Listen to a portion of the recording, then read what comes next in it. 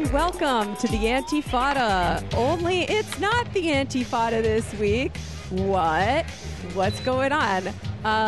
This week we decided to do a little a pilot episode for me and Aaron's new project, working title Everybody Loves Communism, and which they definitely should, and they do. They just might not realize it yet, and put it out in the Antifada feed. So this is a very special thing you're witnessing right now. Me and Aaron Thorpe, a.k.a. Posadas Trap God, a.k.a. Claudius Stevens. He's a man of many names. You may know him from the Trillbilly Workers Party. Trillbilly Workers Party. You may know him from A Time of Monsters. And you may know him now from Everybody Loves Communism, the brand new podcast from Jamie Peck and Aaron Thorpe. What's up, man?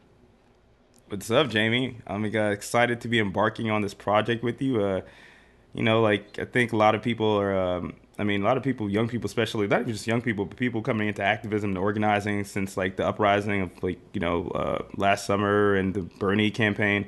Like people are interested in communist socialist literature, and it could be really intimidating to get into it. And I think, neither of us are experts, but I think we're well-versed enough to be able to talk about this stuff at an introductory level for people that kind of want to get into it. So that's what we're going to be doing on this show, just kind of like analyzing socialist, leftist texts for people who are interested. Hell, in these yeah. ideas. And you know what? We're both still figuring out what we really believe, and if anyone thinks they haven't figured out already, the road from here to communism, they're lying. So we're going to figure it out together as we go. But I should also introduce, we have a very special guest on our first episode. You may know him very well already if you're listening to this show. It's Sean. What's up, Sean? What's up, Sean? Hi, happy to be with you guys. Happy to be appearing on this podcast. We're happy to have you. Thank you for joining us, man. This is giving me we've recorded a few times already, man. This is giving me flashbacks of when you came on my podcast, my first episode of A Time of Monsters, and we talked about historical materialism.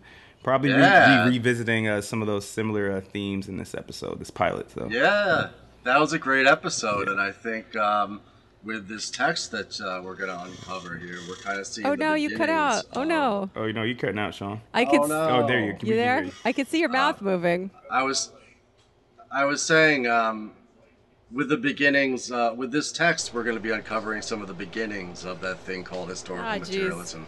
So we're kind of coming full circle now. All right, you cut out for a second, but I got the gist of what you just said. Hopefully that doesn't keep happening. Full circle, yeah. Audacity seems to be working fine. Right. Okay, well, that's good. Well, we are backup, so that's good. Worst case, I'll send you the All backup. right. Hopefully we can hear you enough to, have a conversation. That is. All right. I don't mind like repeating. All right. Stuff That is. too. That'll be annoying for Andy to edit, but you know what? He isn't on this episode, so he can do. I don't know. I'm like.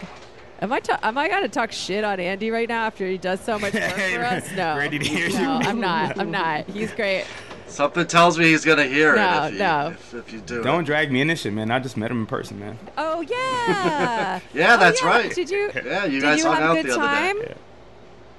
Yeah, we had a great time, man. Just like it was really cool. Like just talking to Andy about like what's going on in Atlanta and what he's been up to, what he thinks of the city, and somebody there at the kind of shindig, whatever get together my ex was throwing, recognized him, and yeah, that was pretty tight too. Ooh. So, they were chatting. Recognized him from where? Cool, man. From the Antifada. He's like, world are you famous AP Andy? mapache. Oh my God, that's. She was like, "Are you AP Andy?" And he was like, "Yeah." That is so cool. He must have felt such a confusing mix of emotions, knowing Andy. Yeah, it's He happened to have been waist deep in a dumpster at the time, so it made it easy to You're like, it must be him. It must be it. Yeah. Because world famous like he mapache. is like a little bit infosec, but also I think he likes it when people like our podcast. So as he should. It's a good feeling.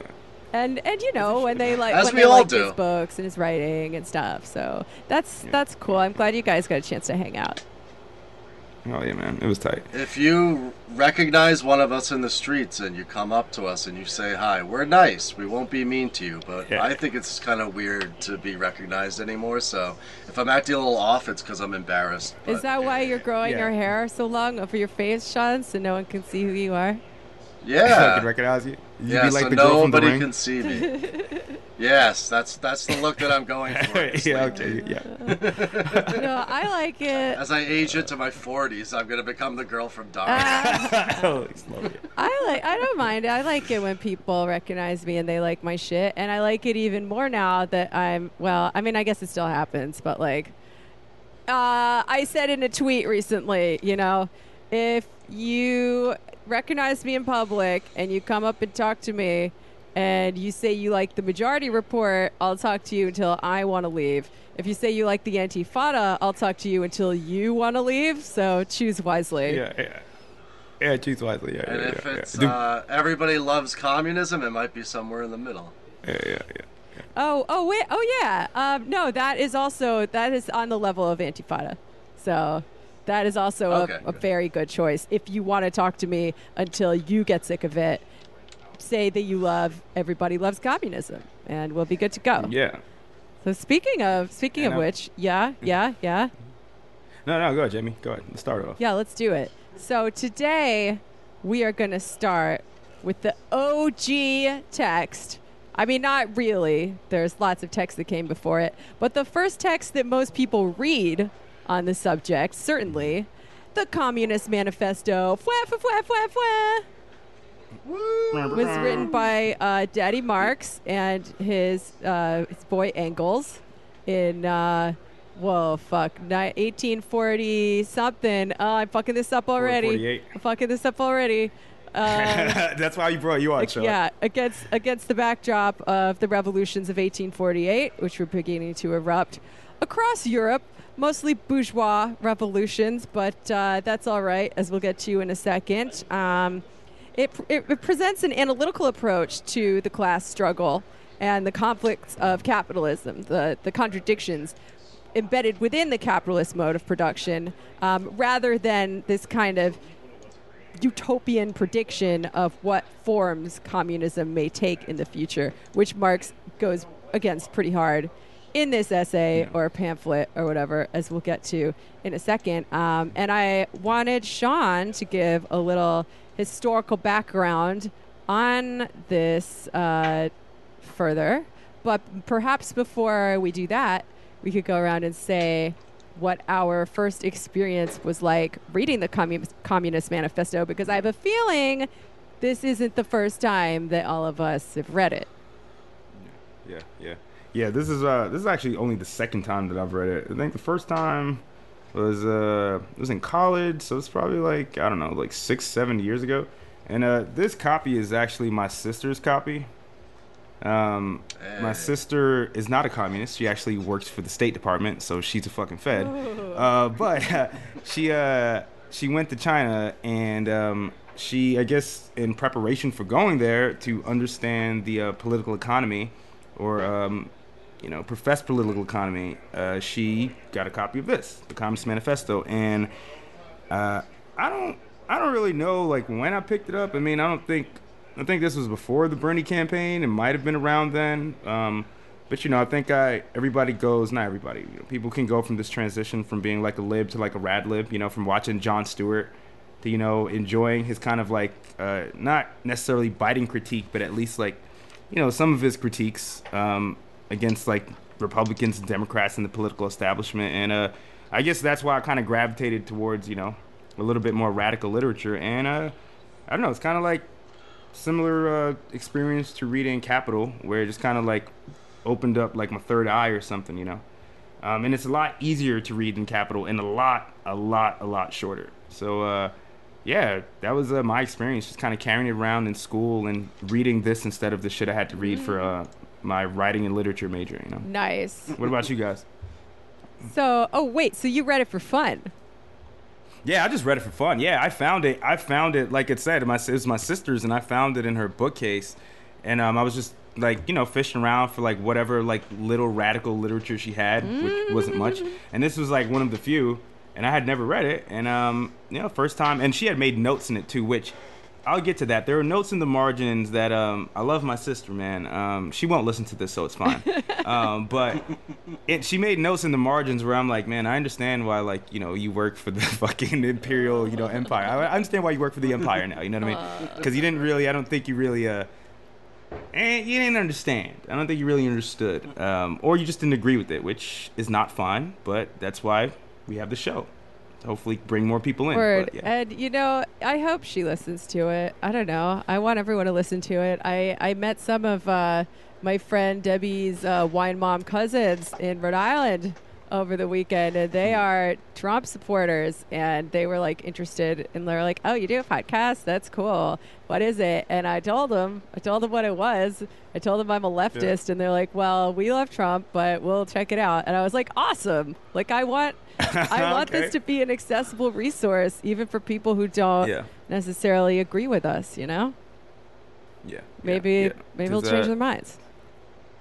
Yeah, we don't want to be I don't think we should be like sectarian, you know what I mean? Especially for people that like are just curious, you know what I mean? It's kind of like just making things approachable and accessible to people. Yeah. And I really think a lot of right-wing populism is just a reaction to liberal bullshit. Yeah, I was at the City University of New York, Hunter College, and I had an intro to anthropology course, and the section from the manifesto Bourgeois and Proletarians was assigned as like an early example of anthropology. And I was entranced by it. I had gotten into like sort of Marxian politics through Society of the Spectacle before that. Oh, yeah? So I really jumped a lot of steps before I got back to the manifesto. But it was really eye-opening for me, the kind of outlining of historical materialism, and certainly the sort of, purple prose about capitalism and its overthrowing definitely got me hooked again. And it was around that time that I started to take Marx's mature work of political economy, which is like 20 years after this, seriously. And so, the manifesto and I have been hanging out for like 20 years or so. I think I will say I first read it in my AP political science class in high school under the tutelage of one Doc Sero. Yes, I went to a high school where my poli-sci teacher had a PhD. Everyone called her Doc. I'm checking my privilege right now. I remember telling it to my ex-boyfriend, and he was like, yo, my poli-sci, or what do you say, some teacher that he had, he's like, she was 5 years older than me. And I flirted with her for a good grade. And I'm like... Most people's like, if they have political science or government, is mostly like the fucking like basketball coach or some shit like that. He like also moonlights as a gym teacher or some shit. Yeah, well, like I said, I'm checking my privilege. Shout out to Doc Sero. She is definitely a lib, but pretty based for a boomer-ass lib, I will say, to have her students read the Communist Manifesto in a high school poli-sci course. And I remember, maybe because she's a lib, or maybe because I just like didn't have enough background to understand it, it didn't really turn me into a communist. I was more viewing it through a liberal framework of like, oh, aren't these just interesting ideas that we should all know about? And the one thing that really stuck in my mind, though, like the one thing I can remember through these many years that I've been, killing brain cells, is what Marx thought of bourgeois women. And she's like, he thought that they were prostitutes. They were all prostitutes. And I was like, well, that's not nice. And now I totally get it. And also, I don't think there's anything wrong with being a prostitute per se. So, yeah. But like there was like a week there when all the kids at the prep school were walking around with their copies of the Communist Manifesto and making everybody nervous. I mean, well, I think by the time the 90s or the 2000s come, Certainly before like socialism, whatever that means, came back into the mainstream and Marxists started to be heard again. It was seen as like an odd historical document, you know? It was like you would read it, I think, in high school or in introductory college courses in order to like understand historically what, say, like the Soviet Union was or whatever. It was seen as like this anachronistic sort of like social theory that we've moved beyond, but was still important for understanding how things played out in the 20th century, for example. And I think that obviously we take it a lot more seriously than that, and we should. But I think that's why it gets assigned, you know, or why it got assigned to students. So you want to give us a little bit of historical background on the conditions of how this text was created? And perhaps some of the reception at the time, which I understand it was not an instant hit. No, not favorable at all at first, right? No, I mean, you mentioned it's from 1848, and it was published, something like 300 copies were in print when the revolutions of 1848 happened, this kind of wave of liberal democratic revolutions across Europe against absolutism, against monarchy, against the remnants of feudal society. But the Manifesto of the Communist League, which Marx wrote, had barely any effect on that whatsoever. It had only been written by a few people.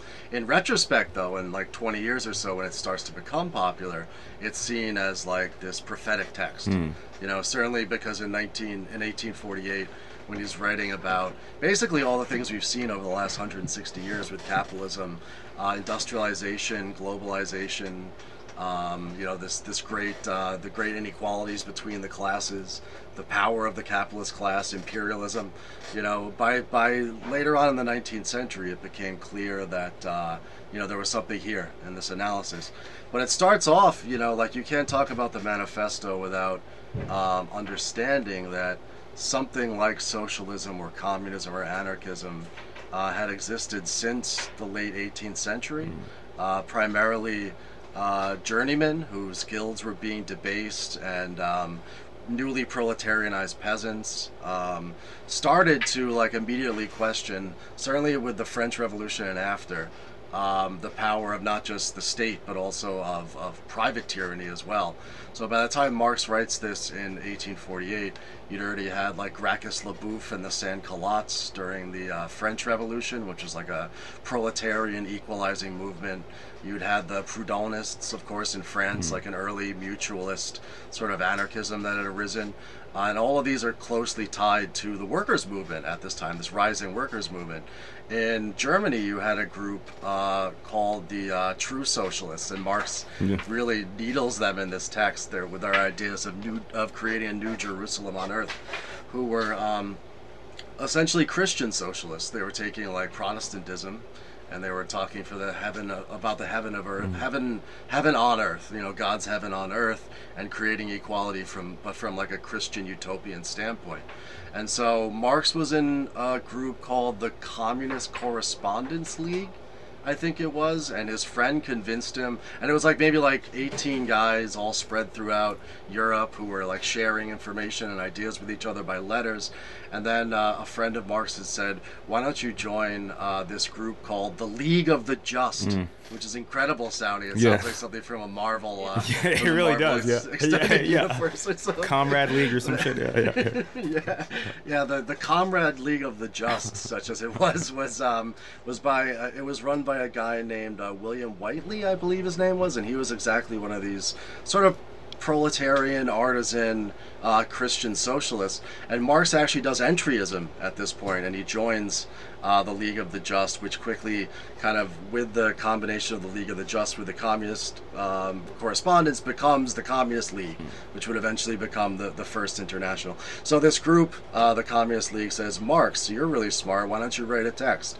And so he went out and he wrote this manifesto, and he basically like pilloried everybody else in the socialist and communist movement, including a bunch of people in the Communist League as well.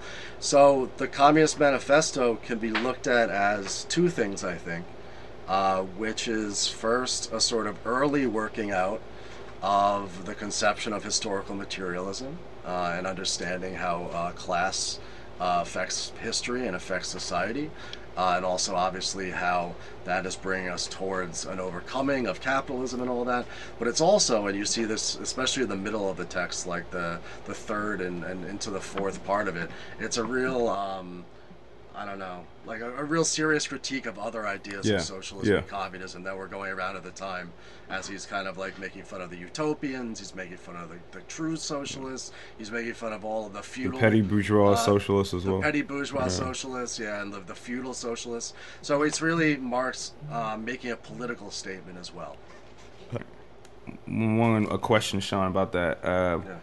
So what was the reaction like when like this was like released? Like initially, like was it received well? I mean, did it cause like a panic? Because I mean, we'll talk about it, when we talk about the book. But he says the first line is, "A specter is haunting Europe."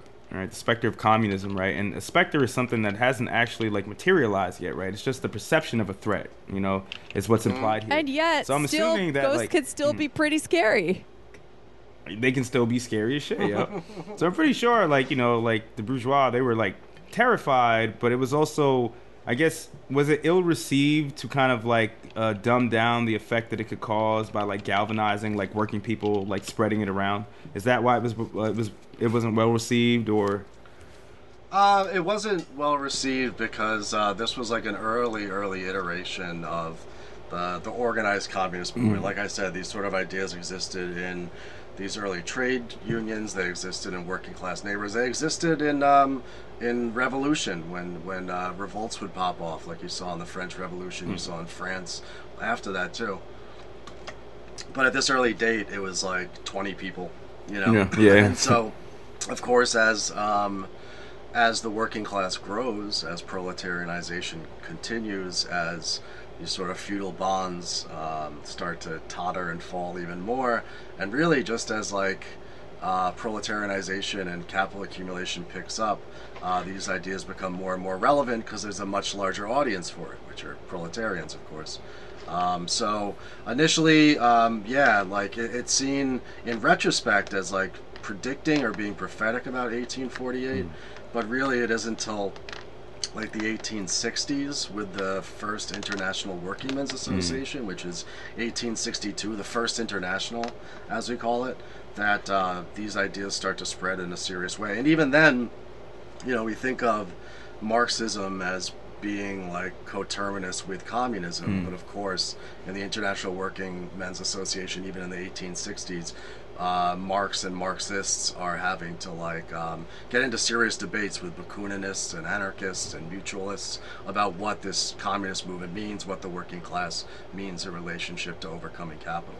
So again, in retrospect, people, by the time the first and second internationals come up, if you were like a Marxist at this point, if you took Marx's line that he starts to put together around this time, then you would be repping the Communist Manifesto, but it wasn't like selling millions of copies, Yeah, Later on it would. So, do you think the manifesto played a role in the spread of these ideas, or was it more that Marx was just super smart and predicted what was going to happen? Or maybe a little column A, a little column B? Because I feel like he's a pretty good hype man here, like saying, this is a science, bourgeois society contains within it the seeds of its own destruction, and here's how it's gonna happen. Here's how maybe it's already happening. It's already a ghost. Ghosts are scary as shit, right? Like, was he getting, was it a case of fake it till you make it? Or was he right? He was I think he was uniquely attuned to the changes that are happening in European society at this time. And just to be able, in this time of deep reaction through Europe, where monarchies are trying to hold on to power, there's intense repression, there's anti-democratic movements and whatever, and there's also the future of capitalism is by no means in people's eyes at this time guaranteed. There's all these movements against it. He was very attuned to these changes taking place, and he, unlike other people, took seriously the scientific aspect of understanding society. as a revolutionary, he saw trying to understand capitalism, and this was unique, compared to others. He saw understanding capitalism, having a scientific understanding of its inner workings and its contradictions, as part of this growth of consciousness of this proletarian movement to overcome capitalism. So he's like, he creates this incredible method that we all know and love so well, because he took that seriously when others were more calling for action, creating. One of the things he pillories in this too is people who create like secret societies and like secret leagues, shall we say? Like that. Yeah, secret leagues. People like Louis Blanqui, whose like idea of a communist revolution was to get like 20 conspirators together and like one day just strike upon the state and overthrow it, and then do communism for other people. Well, it's so alienated from mass politics, though. That's the problem. Yeah, and Marx took mass politics seriously, which a lot of other people didn't. So it comes off as prophetic because he understood capitalism, and also because the movement against capitalism did become a mass movement based around the working class, as he was calling for at this time. Heck yeah, he was a smart boy. I've said it before, I'll say it again. Before, I guess, Sean, since you got to go soon, do you guys want to start? Because actually, to kind of hinge on something you said, if we want to start with the first chapter, one of the things in the first chapter that kind of blew my mind when I first read it was historical materialism. Like this idea that, the history of all hitherto existing society is the history of class struggles. That's like literally the first like sentence of the first chapter, and I think that like that was something that was like revelatory to me, because it's easy to think of like things in processes, like it was kind of easy for me to think about it like that.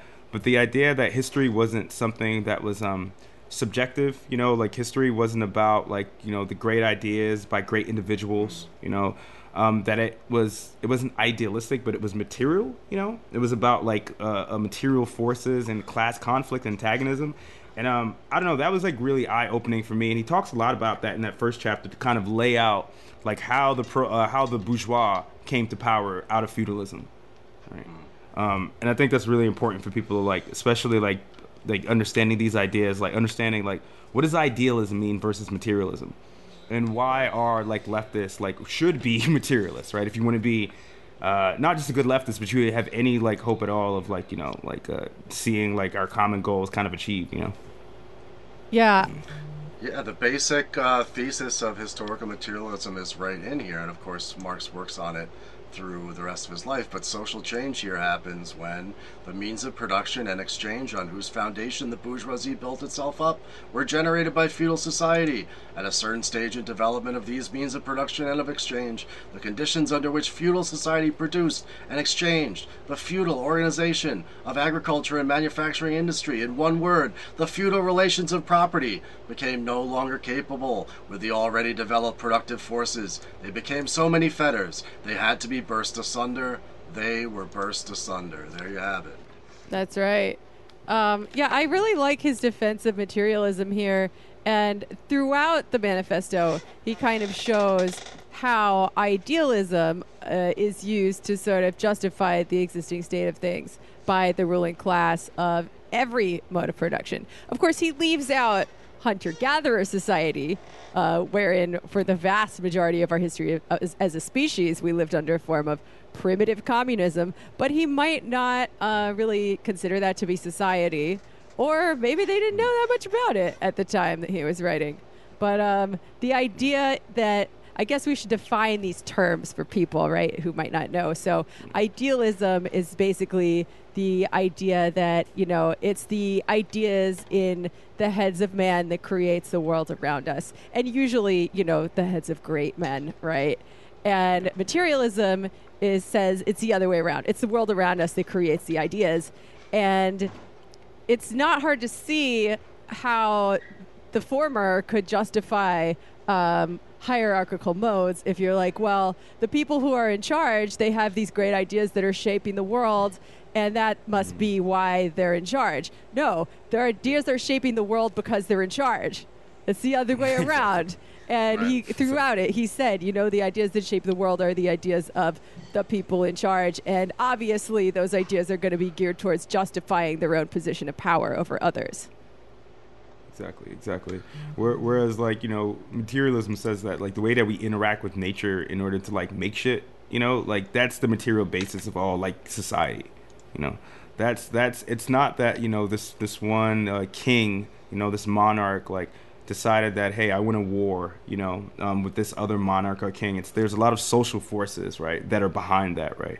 And we can see the same thing with, like, the rise of nation states and, like, war, imperialism, right? Like, these are all, like, the machinations of forces that are much greater than any one person, you know. Dead ass. Dead ass. I can't tell if Sean is trying to say something or not. No, you're good. Okay. No. Yeah, we can hear you. So. I'm just taking the back roll. Oh yeah, that's good. Oh, we're not recording. Oh, what happened? Anymore. Oh shit. Recording has stopped. Okay. All right. Well. Okay. Good. It should be good. All right. I think it just stopped just now. I restarted again. it. Yeah. Okay.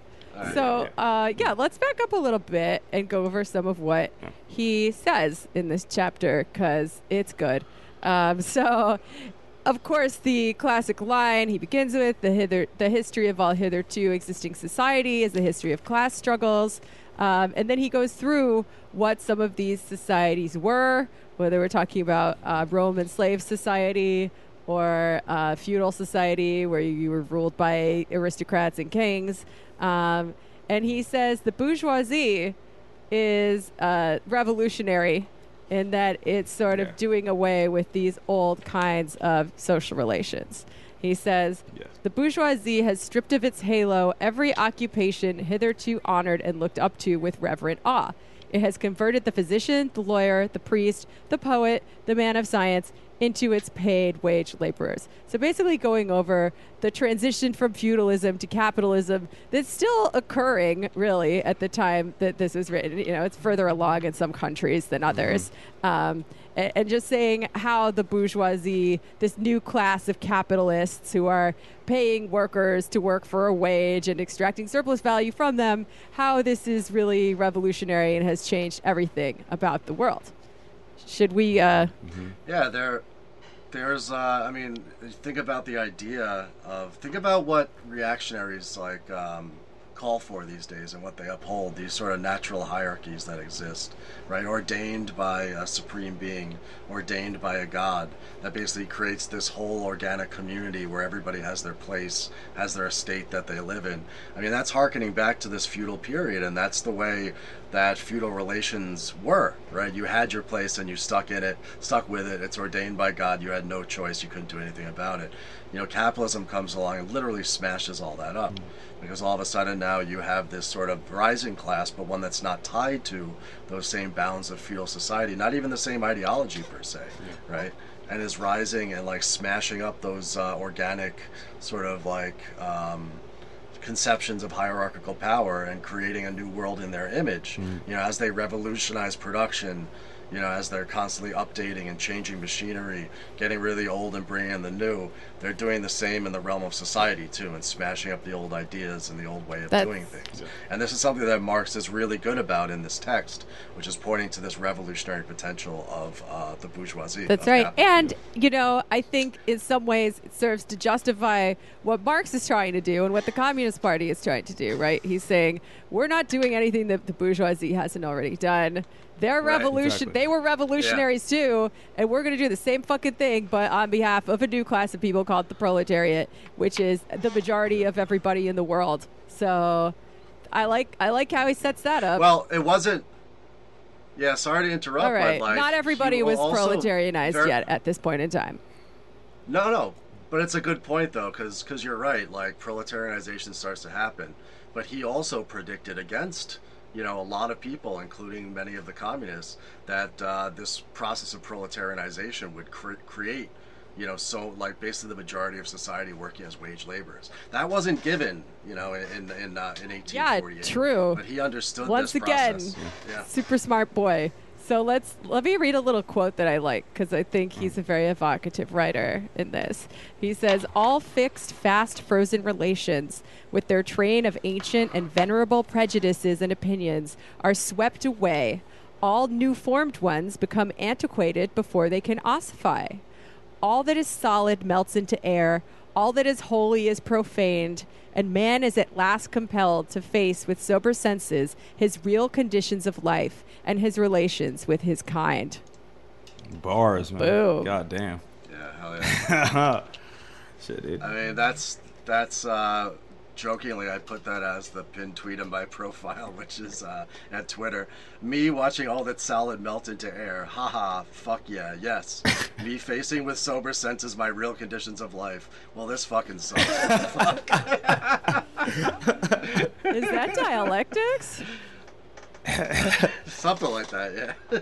I mean, but yeah, like he talks about how the progression to capitalism is both, you know, an incomplete. Obviously, he wants to progress to the next phase after that of human development, but progressive on some level, right? When he talks about how it tears down national barriers via globalization, creates these divisions between city and countryside. Obviously, we need to change that, but interesting things are happening in the cities. It centralizes money and the power to govern, and develops the productive forces. Sorry, Aaron, what were you going to say?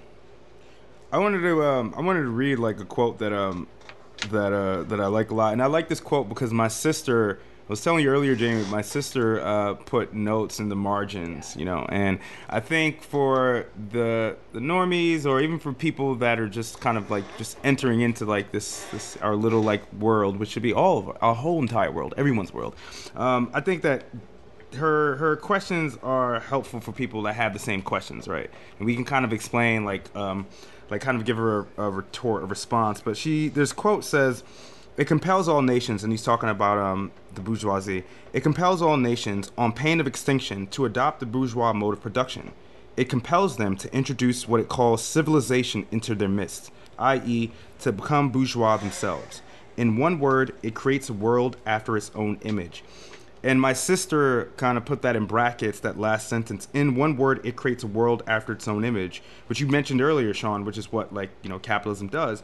And she asked, who are we to create a world after our own image? And I don't know if she was criticizing because she's criticizing the idea, you know, that we are the stewards of our own destinies, right? Like, I don't know if it came from some religious sort of like, you know, opinion that she had, or if, you know, commonly, you know, the attack against socialists or communists is like, well, who put you in charge, right? And it's not like, motherfucker, it's not me that's in charge, right? Like, you know what I'm saying? I as an individual am not in charge, right? It's a dictatorship of the proletariat. So I just wanted to make that clear to people because, as you were saying, Jamie, you know, the bourgeoisie is the true revolutionary class, not the only one, but a revolutionary class in and of itself, right? So it's like they've already done all of the things that we should be doing, right? They've had their revolution, you know. But I just want to make that clear to people about, like, you know, and I think that's a deeper conversation for another time about, you know, public ownership versus private ownership versus state ownership, you know, what the USSR was, what China is. But I just, as an introductory kind of thing, it's about a dictatorship of the proletariat. It's about working people being the stewards of their own destinies, not just of what they make, but of social relations. And soon, erasing class antagonism through the erasure of class itself, eventually, right? Just abolishing class itself. Yeah, well, yeah, and it's not like the... I think Marx addresses some of this in the second chapter, where he goes through all these different potential objections to transition. Yeah. I was going to say, this brings up the question of agency, right? Because it's not like the nascent capitalist class were like, let's come up with the Renaissance and the Enlightenment. Let's come up with this idea of like individual rights and freedoms and shit, and then we'll like get together and I don't know, overthrow some governments and institute some new form of government and state over people so that we can trade better. It's that this sort of like atomistic molecular movement of all of these capitalists incentivized by profit, you know, end up eating away at the old society. So that in order, it's not like they don't have agency, 100% agency there. It's like everything is compelling them to act in such a way as to revolutionize not just production, but the state. And so what Marx says, and you know, this is kind of like his conclusion, is that now that we understand this, now that we can face with sober conditions our sober whatever, our true conditions of life. Now that we're conscious of this, now that we understand history, now that we understand capitalism and society, now we can make the conscious decision to do that revolution ourselves. Yeah. And before we jump to chapter 2, I don't know if we're going fast, but this part is really important too, because in chapter 1 there are like 3 things which we talked about. You know, how the bourgeoisie came to power, historical materialism, but the development of the proletariat, and the fact that the seeds of destruction, like through the existence of the proletariat, are already there. They're embedded within capitalism itself, right? Overproduction that lead to crises, right? That lead to, these productive forces that are butting up against like social relations, right? That are untenable, I think that's like another, like, and I've told you this, Sean, like I've always been obsessed with like apocalyptic dystopian films, Jamie. And like, I've always realized that like most of these films, except unless it's an alien invasion or some shit like that, right? Like, it's the seeds of destruction are embedded within society, And that's been very appealing to me reading this text, because it doesn't mean that it's necessarily inevitable, right? But it is hopeful in a way that this means that it can't possibly last, because the same weapons that the bourgeoisie use to kind of sway feudalism and become hegemonic, like the bourgeoisie has given us those same exact weapons, right? Which I think like is an interesting kind of hopeful dialectical concept for people to kind of latch onto. Yeah, absolutely. I mean, reading this, it's actually sad that this is in any way optimistic to me. Like, I tweeted about this. I'm like, it's oddly comforting to think that communism will win if capitalism doesn't destroy the world first. And that's a big fucking if right there. But I still feel like it's more hopeful than what a lot of people think, which is that, capitalism might just continue on forever and reorganizing into shittier and shittier versions of itself as it goes, right? Yeah. Can I read this quote? Because again, like, this is also why I like this text a lot. And I mean, capital is a little bit more dry, but this language in this text is like, it's really like, I mean, he's angry as fuck, man. He's passionate. He's big mad. And, yeah, he's fucking mad as shit. He says, he says, modern bourgeois society, with its relation of production, of exchange, and of property, a society that has conjured up such gigantic means of production and of exchange, is like the sorcerer, who is no longer able to control the powers of the netherworld, whom he has called up by his spells. And I highlighted that years ago, because visually imagining this dark, like, magician, you know what I mean? Like, harnessing this energy and then realizing that he can no longer control it, To continue with that, he says, the weapons with which the bourgeoisie felled feudalism to the ground are now turned against the bourgeoisie itself.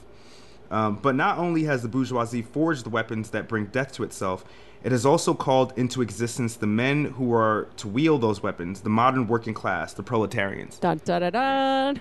Dun, dun, yeah, then we ride in, yo. And then we ride in. That's the League of the Just. League of the Just, exactly. Oh, it's so good. Yeah, I really like that part too. I copied and pasted it in my notes, and it's just so good. Also, importantly, it sort of describes the process by which capitalism builds up the forces of production via this competition, but at the same time, as it builds up the forces of production, paves the way, it says, for more extensive and destructive crises, and by diminishing the means whereby crises are prevented. So again, it's like, it's a step. It's just a step, guys. Let's not get stuck on it. Yeah. Capitalism is it's just a stepping stone to something greater. And I do, like, he clearly thinks that we have to pass through a phase of capitalism and proletarianization before we can advance to communism, right? Like, he talks about the other classes a little bit here too. He talks about how the proletariat is the only revolutionary class. Sorry, peasants and shopkeepers. And pawnbrokers, etc. Because the other classes, like, they're fighting to stay in the middle. Also, and to preserve feudal social relations, in like the guild system and whatnot, as he's going to go over in another chapter. Also, he talks about the lumpen proletariat, the quote-unquote dangerous class, as the social scum that passively, that he calls it. And we're thinking about, like, what? Like, people without jobs, drug dealers, prostitutes, I don't know, street urchins, whatever they had in Marx's day.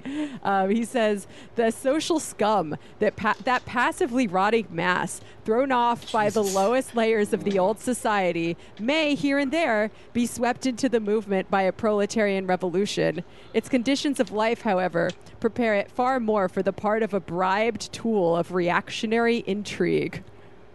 Yeah, man. I think that's the part that I find interesting, man, because it's like whether or not society regresses or moves forward, it depends on the outcome of like these class struggles, you know.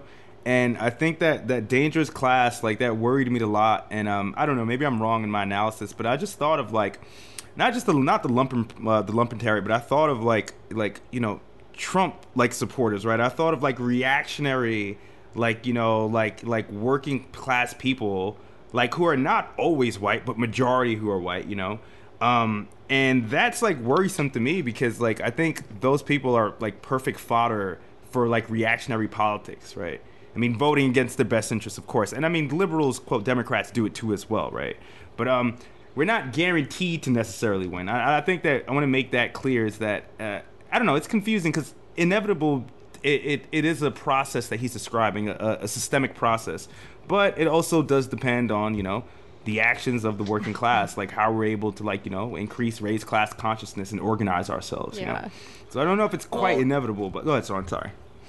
No, I was just going to bounce off what you said. This is where I kind of shade away from the hagiography of this this piece here, because if you look at So we have the early instance of historical materialism. We have all this understanding of capitalism as not just revolutionizing society, but also ideas of the proletariat becoming this sort of central class within society that produces all value. We have that within this, and that's obviously something that's been borne out. However, when we start to look politically at this document, you know, again, this 1848 document, didn't go quite as according to plan, right? So for Marx, there's like, Marx understands, predicts, I suppose, these stages happening, where it would start off with what they saw at their time, which is like Luddites attacking the means of production, workers like attacking shopkeepers, and doing low-level kind of sporadic class struggle. And then the next stage would be trade unionism, which he was seeing too, and like struggles in the nation state around the 10-hour workday. And then also, of course, in the next stage, like the proletariat fighting for democracy alongside the bourgeoisie, sections of the ruling class joining with the proletariat in this sort of democratic workers' struggle against the state. And then he would, at the end of this, like his last stage in this document, is that there would be an absolute immiseration of the proletariat. That like this vast, like basically the capitalism, like the productivity would go up, but wages wouldn't, until you had this absolutely immiserated working class, which would then lead to a seizure of the state and the abolition of class. He says right here, like I think it's in the second chapter, this is, quote, "The proletariat will use its political supremacy to wrest, by degree, all capital from the bourgeoisie, to centralize all instruments of production in the hands of the state, i.e. of the proletariat organized as the ruling class, and to increase the total productive forces as rapidly as possible." Which, if you look at it, I mean, that's like Stalinism, right? So I guess, you know, we can appreciate like the rhetoric in this, and also the kind of like early understanding of historical materialism and understanding the working class is central to this. But it is literally not true that this sort of stage, the stagist sort of like movement of the proletariat, and this absolute immiseration, which actually Marx like backs away from in Capital. He's moved on from absolute immiseration to relative immiseration with his mature theory. But like this sort of stagist struggle on the part of the working class didn't happen that way, and we need to face that. I don't think we should run away from it. I mean, that makes a whole lot of sense, especially like when people say, "Oh, well, the average person's standard of living, capitalism has raised that so much. You can buy whatever cheap shit you want on Amazon. Like, you have a iPhone. Like, your life is great." But relatively to the richest people in society, like, inequality has never been higher. So I do think that was an important intervention to make. Although, like, yes, immiseration is also on the rise, and that cannot be understated. it may just, it could just be this absolute immiseration is coming. It just took a lot longer than Marx thought it would. Yeah. We could still be on our way there. But even like Marx's crisis theory in this early document compared to his mature work with the 3 volumes of Capital and whatnot, the Grundrisse, he basically argues that there are crises of overproduction of commodities, when instead his mature theory lands at overaccumulation of capital as the sort of mechanism of crisis. So, like, we need to look at this 1848 document with a bit of a grain of salt. You can't just say, like, this is what Marx believed, this is Marxism, because Marx himself changes his minds about these sort of things moving forward. So, I know you have to go in a minute, Sean. We're going to keep going, though, because we're having a good time. When you talk about this, because this stagist concept is very much present in the manifesto, and having mostly read, I'm balls deep in Capital right now. I'm gonna be finished with it soon. It's very it's kind of new to me, old but also new again, to read Marx. Even writing out some instructions for how we're going to get to communism, because for the most part, he doesn't do that, right? He said one time, it's not up to me to write receipts for the cook shops of the future. His method is primarily one of analysis, not one of here's how we're going to do the thing that we have to do. We got to do the thing. So because we won't know until the material conditions arise, right? We don't know until it kind of happens, right? Which sounds like a cop-out, but it's just kind of true. Well, he's also polemically, he's arguing against the Owenites and the Fourierists, these people who want to create a blueprint, create these model communities, and build a bourgeois. And I wanted to ask about that part too, because I do think it's good to have some visions on our vision board when people are like, well, how the fuck is anything can work in communism? How can get from point A to point B? How do we get there? But also how do we get anyone to work? We should have some answers to those questions, I think, because shit could always be worse, and people aren't gonna get on board. We'll get to it, but is it the second? Actually, we could. It's the second chapter. He actually addresses these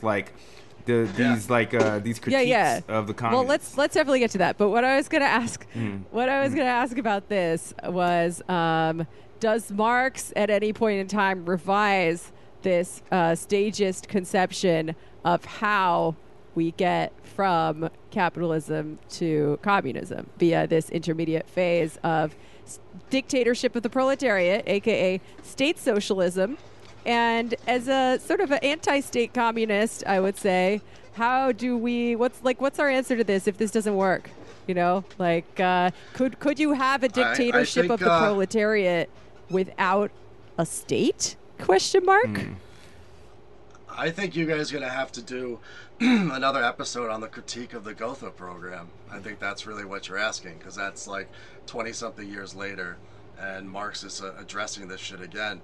But before I go, and I do have to go, unfortunately, there's something that really struck me that was really interesting, because we're talking about, this awareness that this revolutionary potential of the proletariat still exists, that capitalism is still riven with contradictions, that, the capitalism creates its own gravedigger, right? We, accept that and believe that that's still true, and yet, for the reasons I pointed to and that we're talking about with stagism and shit, and also just the history of the Soviet Union, it's clear that we can't just simply rehearse the same ideas and do the same things that people did in the 19th century and understand something different to happen.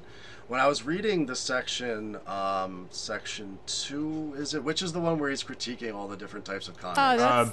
That's 3. But he says something the French ideology made it over to Germany, but they didn't adapt it to the material conditions, so it was just fucking useless. Is that what you're talking about? Yeah, it's section 3. I just looked it up. In section 3, he goes through all these different types of socialism that he's critiquing. But he doesn't say that they're just wrong. That's the interesting thing about it, is he points to the reasons why people believe these things based on the conditions that they saw at that time. And he also understands the process of the political process of like imagining communism, the idea, our ideas of how to create communism as changing based on the development of capitalism. So he's arguing that like as communists were getting closer to that present moment, they could finally start to understand the things that were obscure to them when capitalism was in like a less advanced state of development.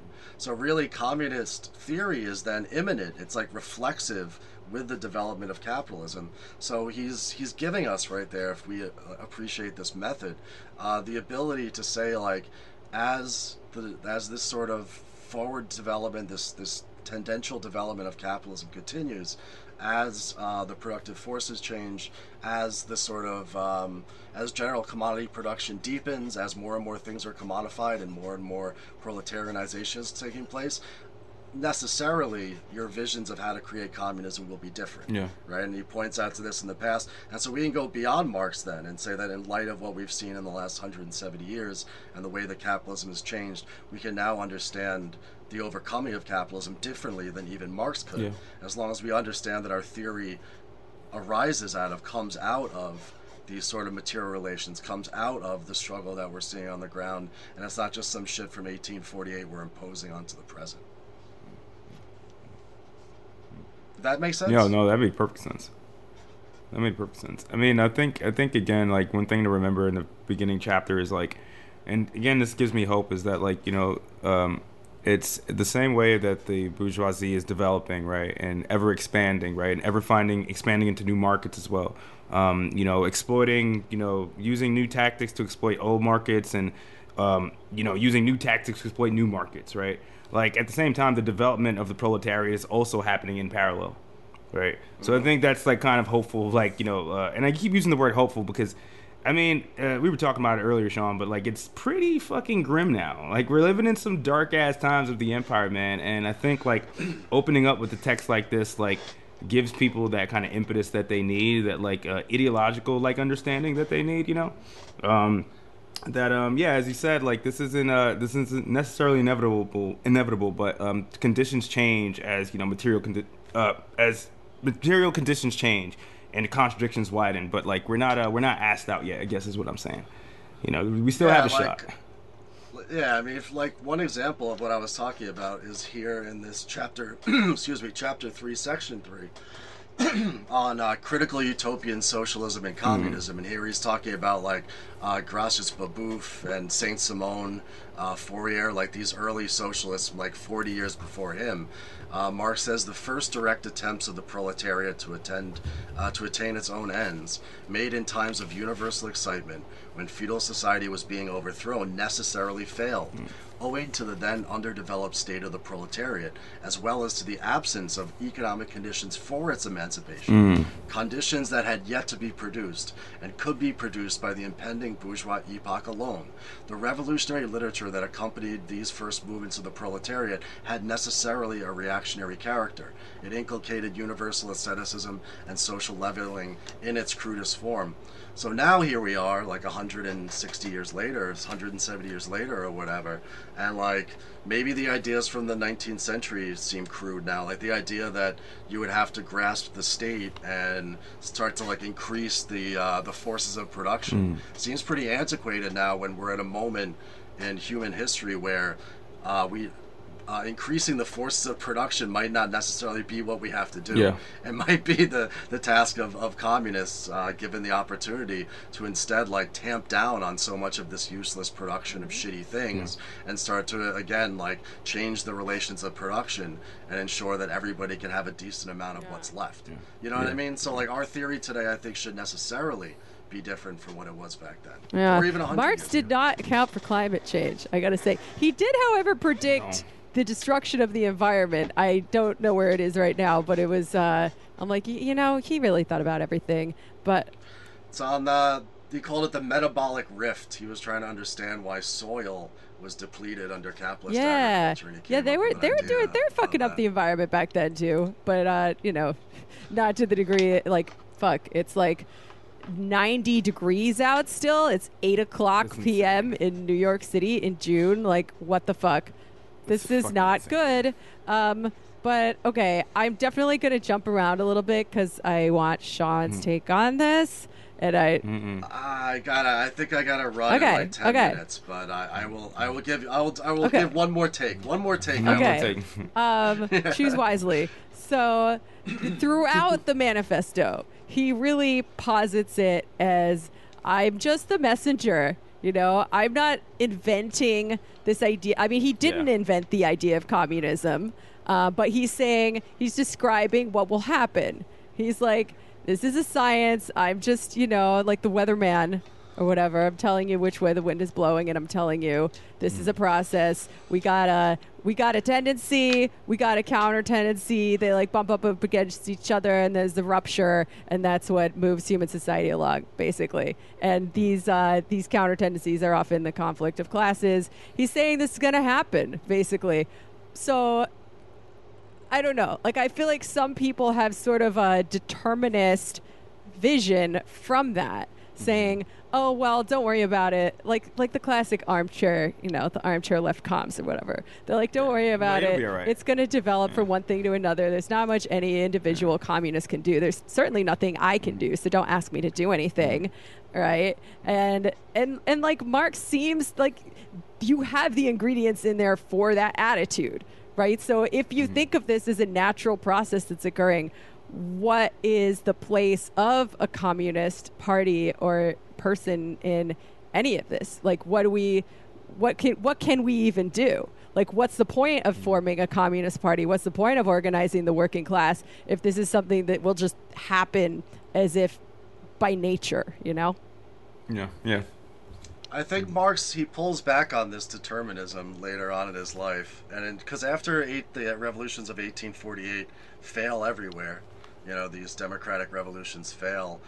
In the midst of economic crisis too, Marx decides that he needs to continue along this route of scientifically analyzing capitalism and its contradictions, but also, and this is one of the big parts of Capital, what it's about is how capitalism itself mystifies the exploitation that exists under capitalism, this fetish form that it takes. And this is Marx working out, like, why, if all of this is true about capitalism, do, like, people just not all rise up at once and just do the fucking thing, right? He has to spend the rest of his life trying to go back and understand all the different ways in which there's this counter tendency to the proletariat to rise up and come together.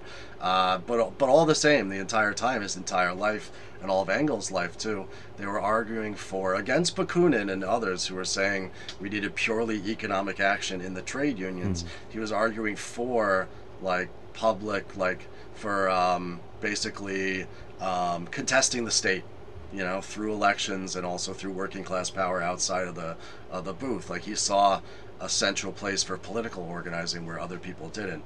Whether he was right about that's an open question. Yeah. You see what happened with the Second International. That's another thing we can interrogate.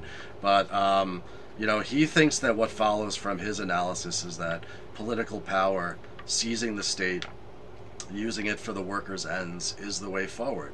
And so if you believe that, then still to this day, a lot of things follow from that. Like, you should be forming a communist party. If you want to be true to this 1848 document, then you have to be a conscious communism. You have to be out there kind of being what later would be called the vanguard of, like, the most advanced workers, trying to tie all these different struggles together and fighting openly for working class rule and communism. Well, I think that's a pretty good place to end part one. Thank you so much for joining us, guest. Oh, yeah. Thank you, Sean. Yeah. Thank you, guest. Very happy to be guesting on the Antifada podcast. Indeed. This is going to be a great project, guys. I'm really happy. Thank you. Thank you, man. And I will be checking them out. So thanks for inviting me. Of course, man. Thank you.